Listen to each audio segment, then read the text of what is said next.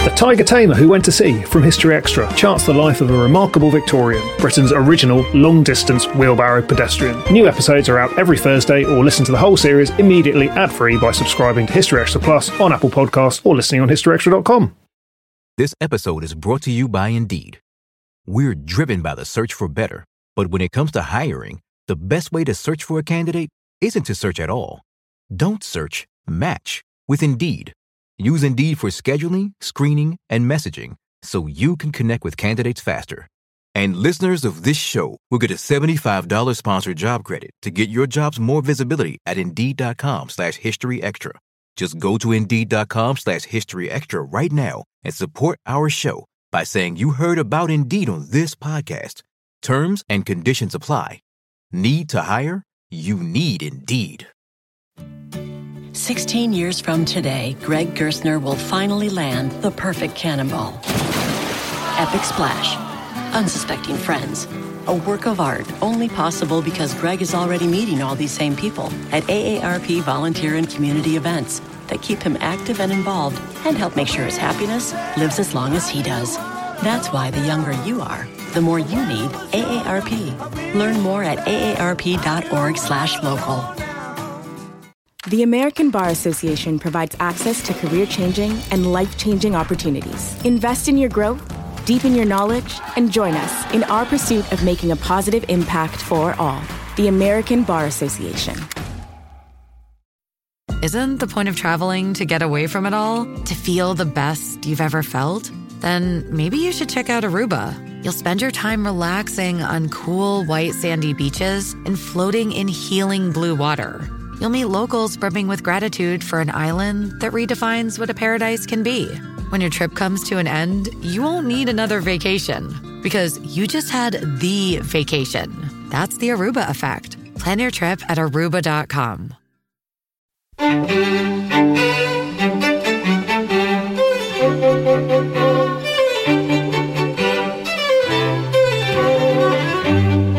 Hello and welcome to the History Extra podcast from BBC History Magazine, Britain's best-selling history magazine.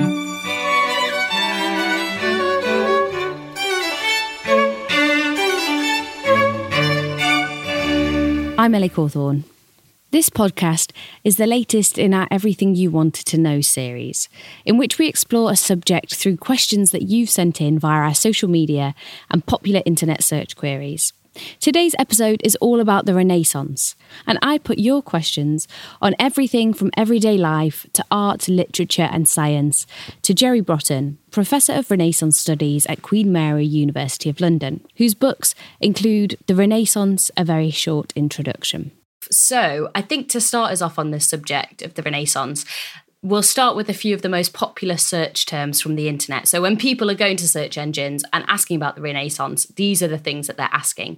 So first of all, let's go for what was the Renaissance? What was the Renaissance? Usually we'd say it's a historical period, usually 1350. Some people start around 1400, ending in around 1600. Those are quite sort of arbitrary terms. We'd sort of say that it's a phenomenon which comes out of Italy in that late 14th, early 15th century moment, and that is predominantly a flourishing of the arts, particularly the visual arts, so painting, sculpture, but then also literature. So we could go from the Italian artist Giotto in the 14th century right through to Shakespeare, really at the turn of the 16th, 17th century. It's usually defined as a European phenomenon.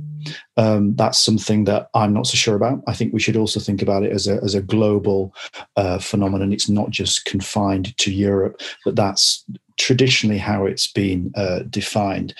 But it's also more than just a historical idea. It's also a descriptive term. So Renaissance, the word comes from the French for rebirth. It's a term which is actually only invented in the 19th century. So it's important to say that in the 15th and 16th century, nobody's talking about Renaissance. It's invented by male, white historians in the 19th century. And Renaissance is from the French, which means rebirth. So it's the rebirth of classical civilization. And that's also seen as a key element of what the Renaissance is. Different from the medieval period, there's a new fascination and investment in classical studies of art and literature and language. So that's really what the term means. But it's important to know that another term which could be used is also the early modern. So the early modern is synonymous with Renaissance. And that's a term that a lot of historians will now use for exactly the same period. And there tends to be a bit more, I think, of a sort of stuffy traditional idea about Renaissance, whereas early modern is a bit sort of a bit sexier in a way. But the two terms are actually interchangeable. So it's worth knowing that that's where the term comes from. But the historians are also using early modern. But don't be confused. It often means Renaissance as well. But what you've done there is a very good job of ticking off several of my next questions. So in that case, let's go into a question from Hotspur Sam on Twitter, which is what kickstarted the Renaissance and why? I think, again, there are various issues. I don't think there's any one thing. Traditionally, one argument is that it's the recovery of these classical texts. So it's often what are called book hunters. So Italian scholars who, in the 14th and early 15th century, are fascinated to rediscover the classics. So they go into old monasteries, often in Northern Europe. They go off on diplomatic missions, and they discover texts by Plato, Aristotle, or Cicero. It's kind of extraordinary. And they bring these texts back, particularly to Florence, and there's a reinvestment in those ideas. So that's one version, this discovery of ancient texts. I think another version is trade, the fact that you've got this growing international trade, which leads to cross-cultural encounters, which leads to a sort of cross-fertilization of different ideas.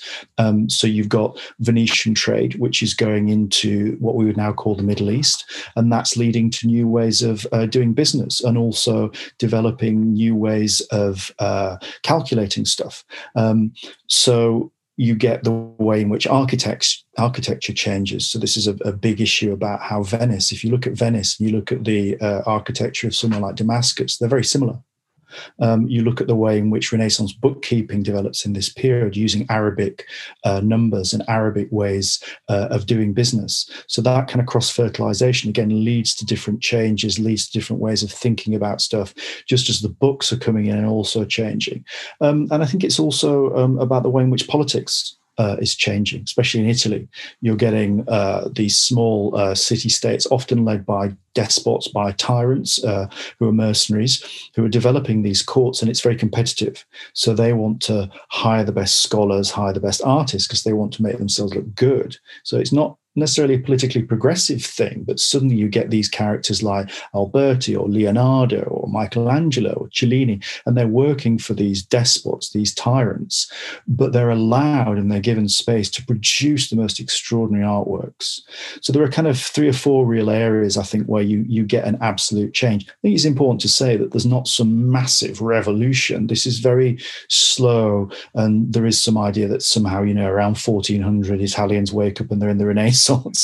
There has been a way in which critics have and historians have talked about that in the past. I think we need to move beyond that and say there are a lot of factors which play into it, but we can identify some quite clearly. So you mentioned there Florence and Venice, and perhaps this slightly ties into what you're saying about the development of city-states, but one of the most popular search terms is, why did the Renaissance start in Italy specifically? Geography is any place's destiny, and Italy is interesting because a lot of the scholarship that's coming in is either books being found to the north of Italy. So Florence is interestingly positioned because in sort of central northern Italy, you can go north reasonably easily into modern day Germany and France in terms of discovering new texts. Also, it's trading with the East. So Byzantium is a big deal. So the fall of the Byzantine Empire in 1453 to the Turks leads to a mass exodus of scholars, many of whom come to Florence, and they're bringing with them Greek classical learning. So Florence also takes its heritage from Rome. So it has the Latinate tradition, but then it's also being suffused with the Greek tradition, particularly Plato. So Platonic thinking comes into Florence. So Florence is sort of positioned in that sort of perfect place, really, geographically. There are reasons why really that massive flowering of the arts and culture happens in Florence. Similarly, you could say with Venice as a seaport, which is connected to the east, but less so with its connection to maybe northwestern Europe. So Florence is a kind of hub, and hubs like that always lead sort of cultural change. And to lead on from that geographical aspect, Simone van Schaick on Twitter asked, how did the influence of the Renaissance differ from country to country? And she says, I guess that some countries were more heavily impacted than others. It's a really good question, because I think to just assume that the Renaissance is about Italy is inaccurate. So once you start to get all those factors coming together, the sort of rebirth of classical learning, sort of global trade, politics changing, there are different manifestations. So we talk a lot about the northern Renaissance as opposed to the Southern Renaissance. And another way of looking at that is what happens south of the Alps and what happens north of the Alps. So, in Germany, you've got people like Albrecht Dürer who are producing the most extraordinary art, which is very different from what's happening in Italy. You've got religious differences, because obviously with the development of the Reformation and Luther from the 1520s, which is a cataclysmic change, which also affects art and literature in a way that it doesn't in southern Italy. The development of printing. Printing is very much something that emerges out of northern Europe, less so in the south. It's not completely the case. There's a lot of printing in Italy, but there are very different manifestations of that kind of flowering. England is a really interesting case, because I often argue that classically England doesn't have a Renaissance. Under Henry VIII, there's a buying in of humanist learning and scholars, but not for the sake of learning, basically for Henry's case, to try and support his divorce. You don't have the flowering of the arts. You don't have great visual culture. In a way, it's only bought up later by monarchs like Charles I. So England is a very different case. And you could say that almost it's rather lazy to say the English Renaissance, because I'm not so convinced that England is doing what Italy is doing, say in the late 15th and early 16th century, which is different from Germany and different from France. And even using those descriptors, those national descriptors, is misleading anyway, because we don't have nation states at the time. Italy doesn't exist. We talk about Italy, but we should really talk about the Italian peninsula, because even the sort of manifestations of the Renaissance in Florence are different from Rome and different from Venice and different from Ferrara even, and even smaller city-states, which are developing very specific ways of developing learning, of the plastic and visual arts. They're all very different. So once we start to get into this idea about the Renaissance, it quickly becomes a lot of different Renaissances. We could even talk about the Ottoman Empire and say that they're affected by this notion of Renaissance and change in the arts. So we could go further than Europe as well. So it's a really good question. And I think always really good to specify the area in which you're talking about to then define what you mean by the Renaissance. So next we have a few questions about people's lives in this period. And there are a couple that actually I would have asked myself. So Miss HR History asks, how aware were ordinary people of the wider cultural changes? And Sarah Solnick, who was got in touch on Facebook, asked, did people at the time believe that they were in an exciting era and that things were changing? I think those are great questions, and I think that the answer is not as much as we might like to think. Because if you look at a lot of the artworks that we celebrate as quintessentially Renaissance, what you might call ordinary or working people, wouldn't see many of them. You wouldn't be seeing Holbein's ambassadors, because they're in courts, right? Levels of literacy are relatively low, especially for women, of course. So you're not going to be reading a lot of those texts. You might be being told how religion is changing. But I think this is always a fascinating example of what happens when you get the shift from Catholicism to Protestantism. How much do people understand the detail of that theology? I'm not sure as much as we might have imagined. And again, similarly with the issue of the arts. So, I think there are impacts, but I think this sense in which people are living through that period, not so much. And don't forget, this is a period which is probably filled with more violence, more warfare than earlier or even later periods. So we think about the Renaissance and we think about, golden period and Leonardo and Florence, and isn't it all lovely? Not really, because there's both warfare throughout the Italian peninsula, and then by the 1520s, Europe itself is burning with the Reformation. People are being, killed for their religious beliefs. So yes, there is a sort of outpouring of the arts and of literature, but who gets to see that and how does it affect them?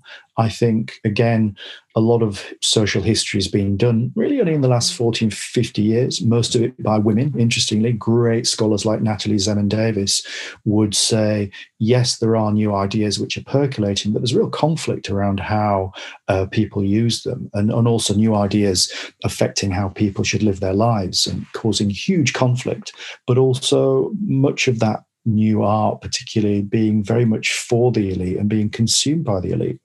I think that's a really intriguing point to mention, because a lot of the time when we do these podcasts, what people really want to know about whenever we ask people for questions on social media is ordinary people's lives and how ordinary people, as you say in quote marks, lived. So just to follow on from that a bit, Stracy Sal asked what were people's lifestyles like. Just One Iris on Instagram also asked about everyday life in terms of what you could tell us about food, clothing, religion, the types of jobs available at this time. Yeah, and I think again it's both there's continuity and change. I think there's change in the sense in which, because you've got more global trade, you've got people's diets changing. People are eating different stuff suddenly, because from the late 15th to early 16th century, if you're suddenly getting an influx of new spices that are coming in from the East Indies, that's changing what people are eating, how they're preparing food.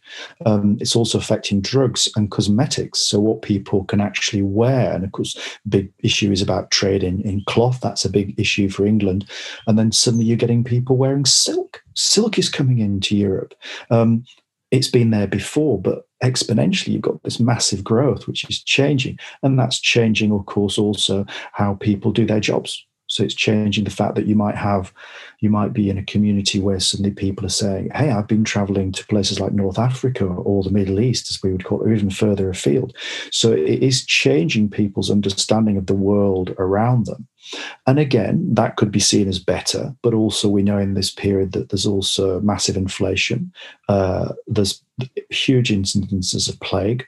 The plague, of course, in terms of current issues, is kind of fascinating, because one argument is that the plague of the mid-14th century, which wipes out, decimates Europe, is one issue that some historians think triggers the Renaissance, because the need to literally start again from the 1348 Black Death. There's a sense in which everything has been wiped out, everything that you understand has been questioned, and from then, you can perhaps start again.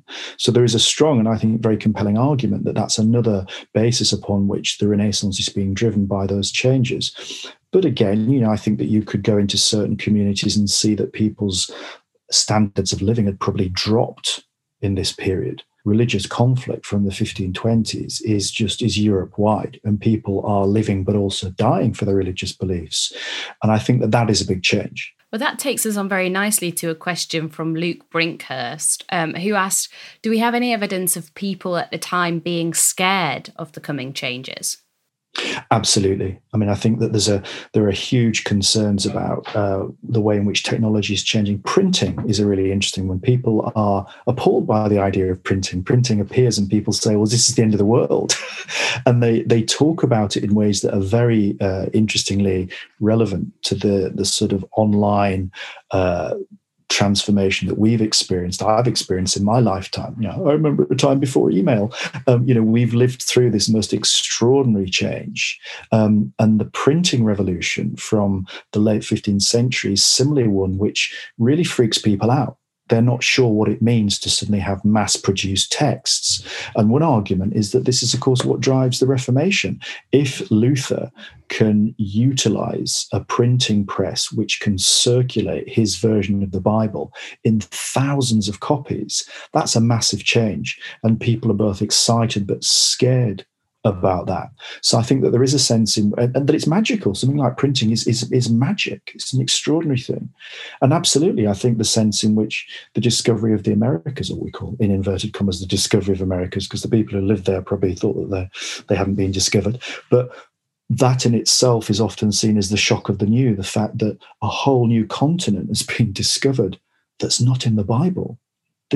People say, well, how can God not have talked about the Americas? So these things are massive shocks, and I think really make people think again about all forms of religious authority or political authority. So yeah, absolutely. And that goes with a wider sense of the world is changing very quickly. And if you think in this period, more so, the problems of travel, most people never get beyond their small village and their predominantly agrarian community. Nevertheless, we as historians do keep finding that, oh yeah, however, people in this place are wearing silk, or people in this place are working with printed books, or there are things that we see that are making those differences. It's running at why it's such a fascinating period of such radical change. And as the question asks, excitement, but also terror, because in a culture, I think, which is so defined by religion, you are really scared about where you're going to end up in the afterlife, because it's so powerful for people, and they want to know whether they're going to be saved or not. Well, picking up on that point about religion, Soraya Makeda on Instagram asked, how much power did religion have over the masses in this period? Or did power begin to spread to other aspects of society? I think that I'd agree that it's pervasive in this period. I mean, if you think that within most Christian communities, if you're fined for not going to church, that you're really defined as an absolute pariah if you're not doing that, if you're not reading your holy texts, whatever they be, whether they're Protestant or Catholic or any other forms, absolutely. And what comes with that is also a sign of the within Europe, the huge anxieties about other religions and fascination with other religions, with Judaism, with Islam. So there's no doubt this is a culture which is absolutely saturated in questions of religious belief. There's very, very little chatter that we have about atheism, for instance. We only get that much later. Infamously, people like Christopher Marlowe accused of atheism. But I think predominantly in this period where you have people who are prepared to die for their religion, for very specific theological issues, not something great, but whether you believe in a certain form of predestination or another. Yeah, not even if you believe in one God or another, but those kind of really fine, detailed theological distinctions, and you are prepared to be burnt to death for those beliefs, gives you a sense that, yes, religion, I think, is absolutely pervasive and central to everything in this period. I mean, I guess you could say that obviously political elites are still very strategic in terms of how they use religion. So you can see, say, the Portuguese saying that they're traveling to India to take the word of God there, but really it's about trade and money and finance. So the rhetoric can be used, but I think in everyday life there's a sense in which religion is all embracing. I think now is time to move on to the elephant in the room, as in art. And art and paintings is one of the biggest things that people search for online. So what would you say are the hallmarks of Renaissance art? And can you give us some examples? And I think a big distinction in terms of previous art would be the development of vanishing point perspective. Again, this is often seen as something that comes out of Florence, but people like Brunelleschi and then subsequent artists, defining the way in which vanishing point perspective works. This is very different from earlier Christian, European, medieval visual art, and it's very different from other forms of global artistic production. If you look at Islamic art, for instance, it doesn't really use vanishing point perspective. I think that as the development is really, really significant. Can you just explain a tiny bit more about what vanishing point perspective is? So the notion that you can create a horizon from which everything recedes from the point at which you stand to a point on the horizon. So you will look at the way in which architectural plans are using that kind of design. And various artists in the late 15th century, people like Filaret, you can look up these images. If you put in ideal city, you can see these brilliant examples of vanishing point perspective, where they're literally using rulers to develop a point from where you stand, from where you are, and then a horizon that you imagine that you have, and therefore all points will recede to that vanishing point of a horizon. So what you get is therefore that things recede in terms of distance, whereas before that, of course, and quite rightly, fair enough, you have paintings which show, for instance, if you had an image of the earth and you showed Christ would be the most important figure, so he'd be bigger. Vanishing point perspective, of course, wouldn't show you that. So once you get that sort of development, then you get increasingly powerful illusionism in art. And that's what subsequently Italian artists, of course, manipulate and develop. And you get with Michelangelo or Leonardo playing around with those kind of games. So I think perspective in art is a huge issue. And I think also in terms of the kinds of materials, people using oil paint, we think of that quintessentially as being what painters use, but it's not. Again, if you look at early painters like Giotto, they're using materials like tempera. It's only later, and actually more in Northern Europe, with people like Jan van Eyck. Van Eyck is using oils. And then Italian painters look at that and they look at the way in which you can create glaze using oil. Tempera is much flatter. You just put it on and it's just one color. In oil, you can put layer after layer after layer, glazed oil, one color after another, and you get this most beautiful sort of iridescent, translucent effect. And you see that in Jan van Eyck, you see it in artists like Holbein, and Southern Italian artists then developed that in the 16th century. So that's a big difference as well. You've got vanishing point perspective, you've got oil painting, which is being used in incredibly new ways. And so I think those two things are massively, massively important. And then I think the other thing I'd add is an interest in life. We talk about Leonardo and we talk about dissection and the interest in anatomy, and that's a new thing. And of course, it's controversial because the church is not very happy with that. But we now know that all those artists are working from life in a way that previous artistic traditions haven't. People like Benvenuto Cellini is using live female models. That's new. Now we sort of think, oh yeah, female model. It's not at the time. Leonardo is dissecting animals and we believe is probably working with human corpses. And that's again allowing a whole new way of drawing and painting, that is new. This is something different. And that's a 15th and 16th century development. Still to come on the History Extra podcast. If we look at environmental politics, we need to go back hundreds, even thousands of years. And so this is a period where I think it allows us that longer perspective to see how things have changed.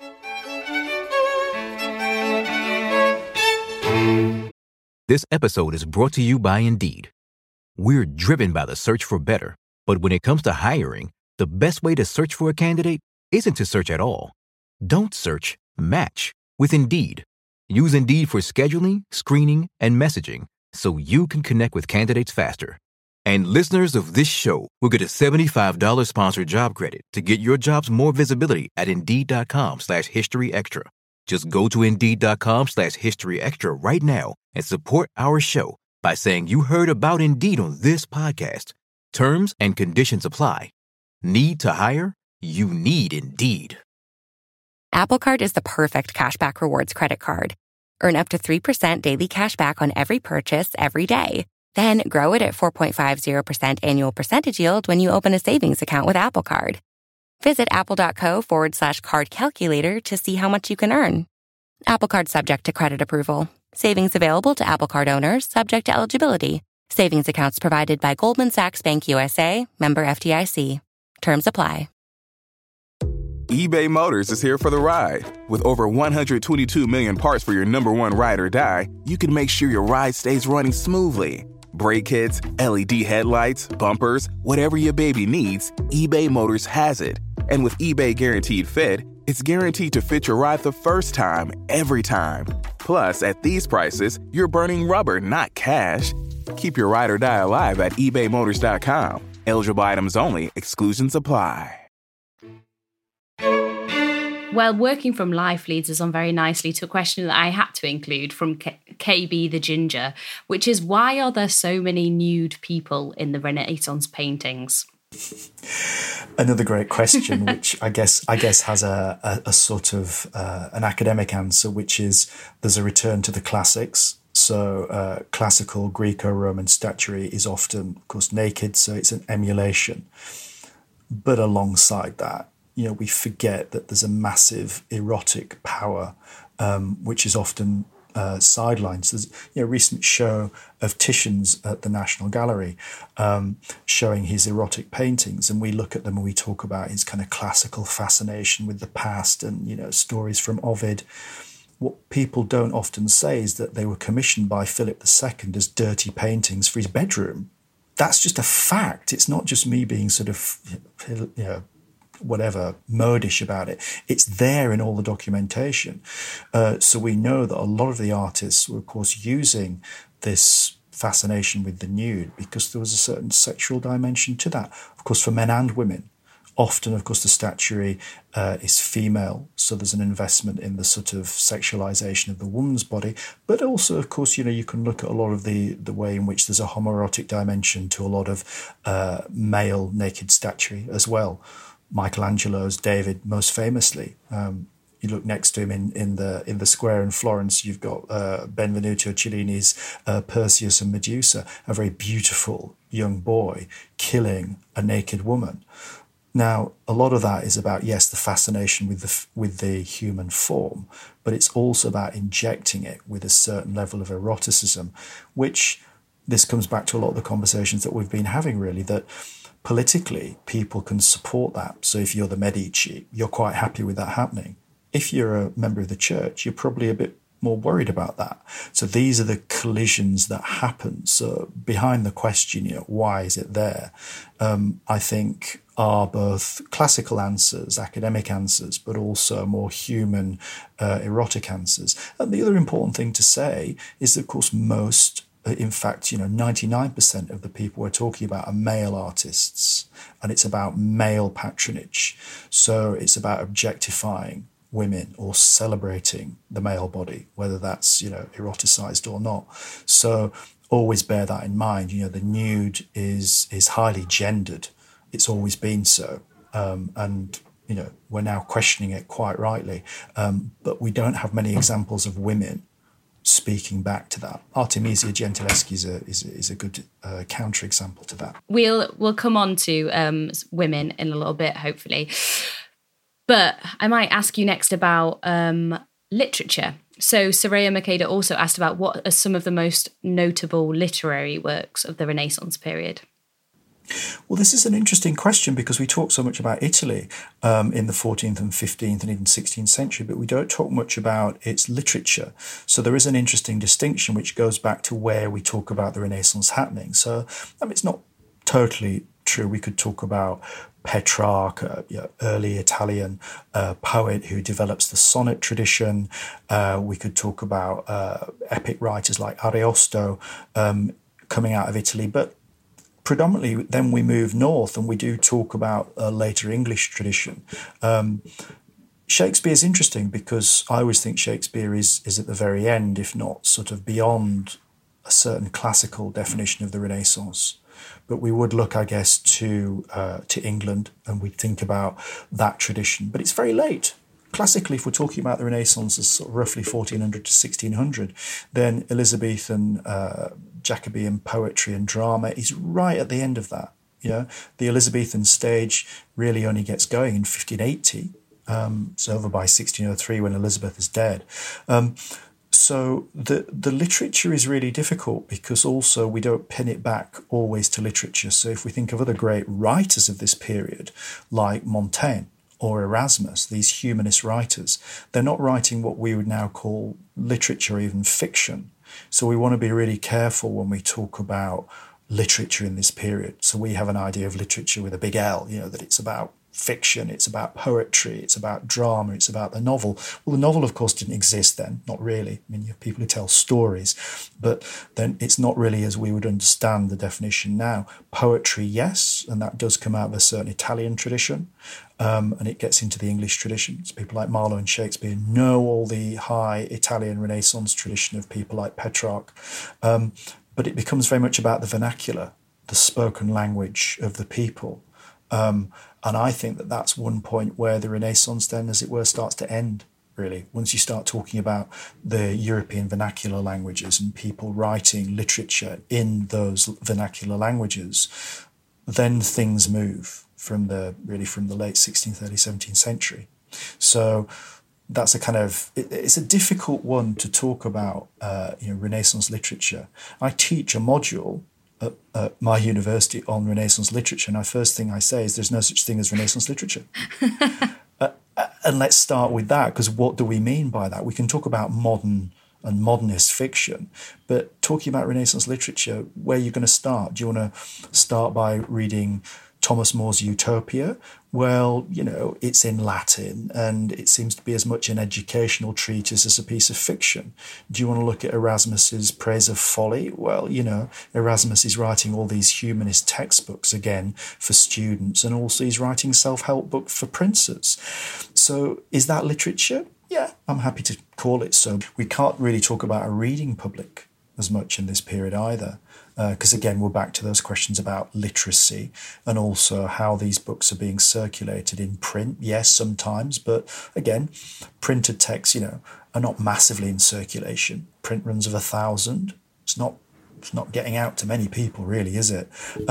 So it's a really interesting area, which is why so many people are fascinated now by book history, as much about how are books made, how do they circulate, before we then just say, how do we read them? As well as the written word, Soraya Makeda also asked about science and asked about what some of the greatest advancements or discoveries in science were in this period.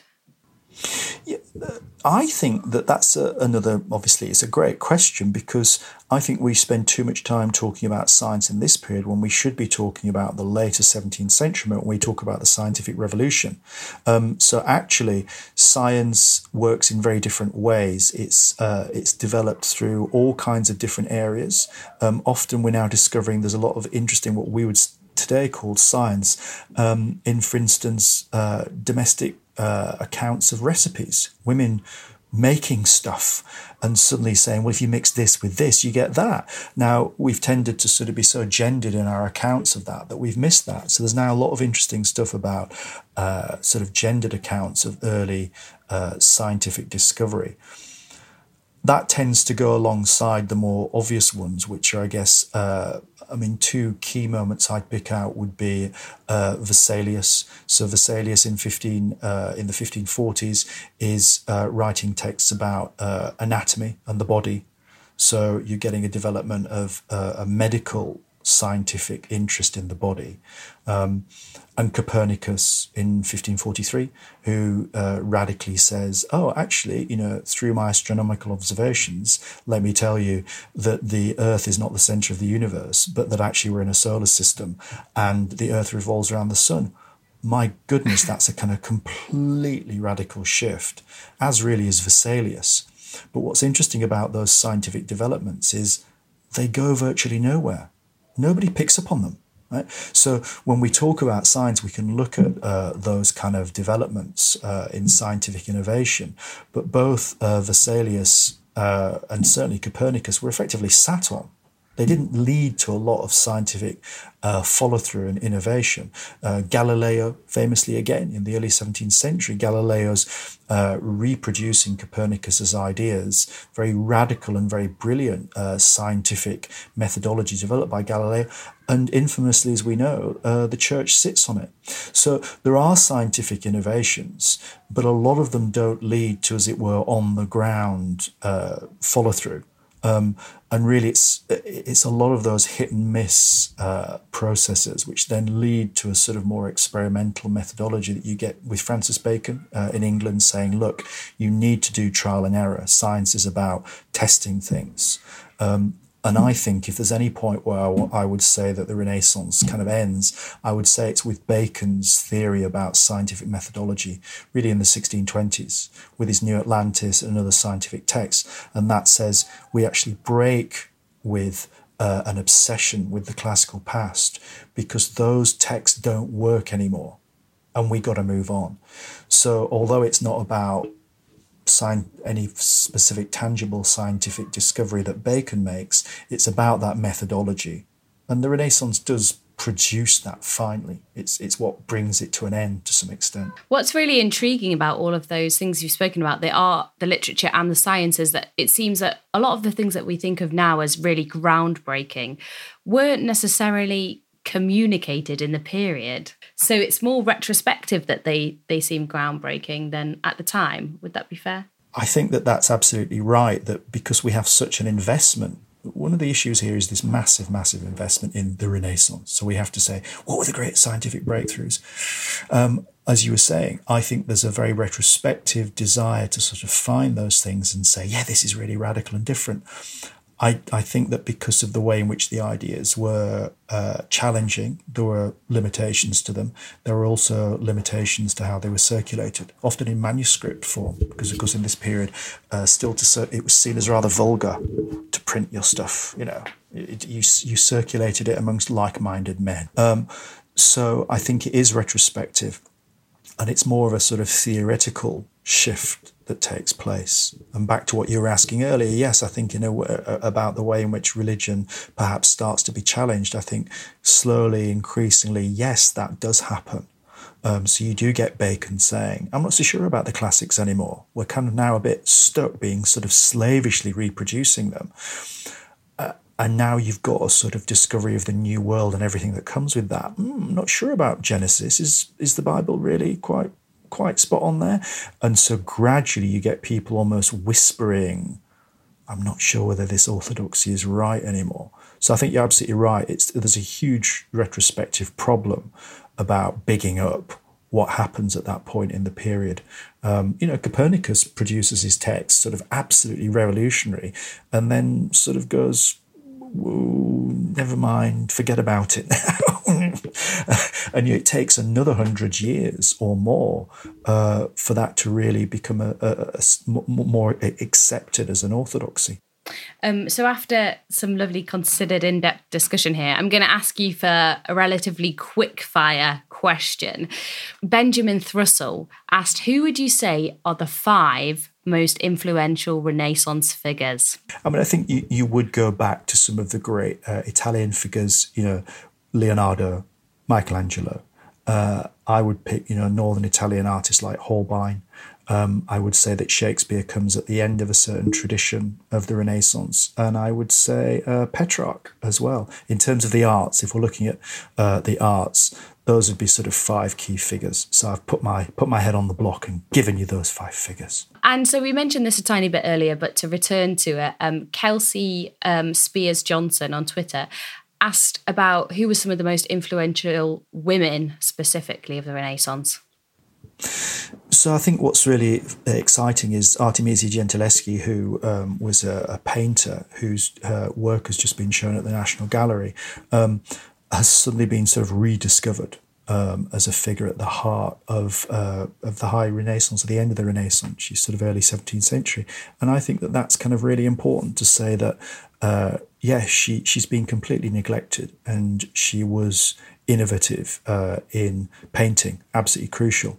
So the way in which social history is starting to rediscover and sort of redefine women in the period, I think is really obviously important. It's the kind of work that, as well as sort of cultural exchange, we should be sort of supporting and encouraging.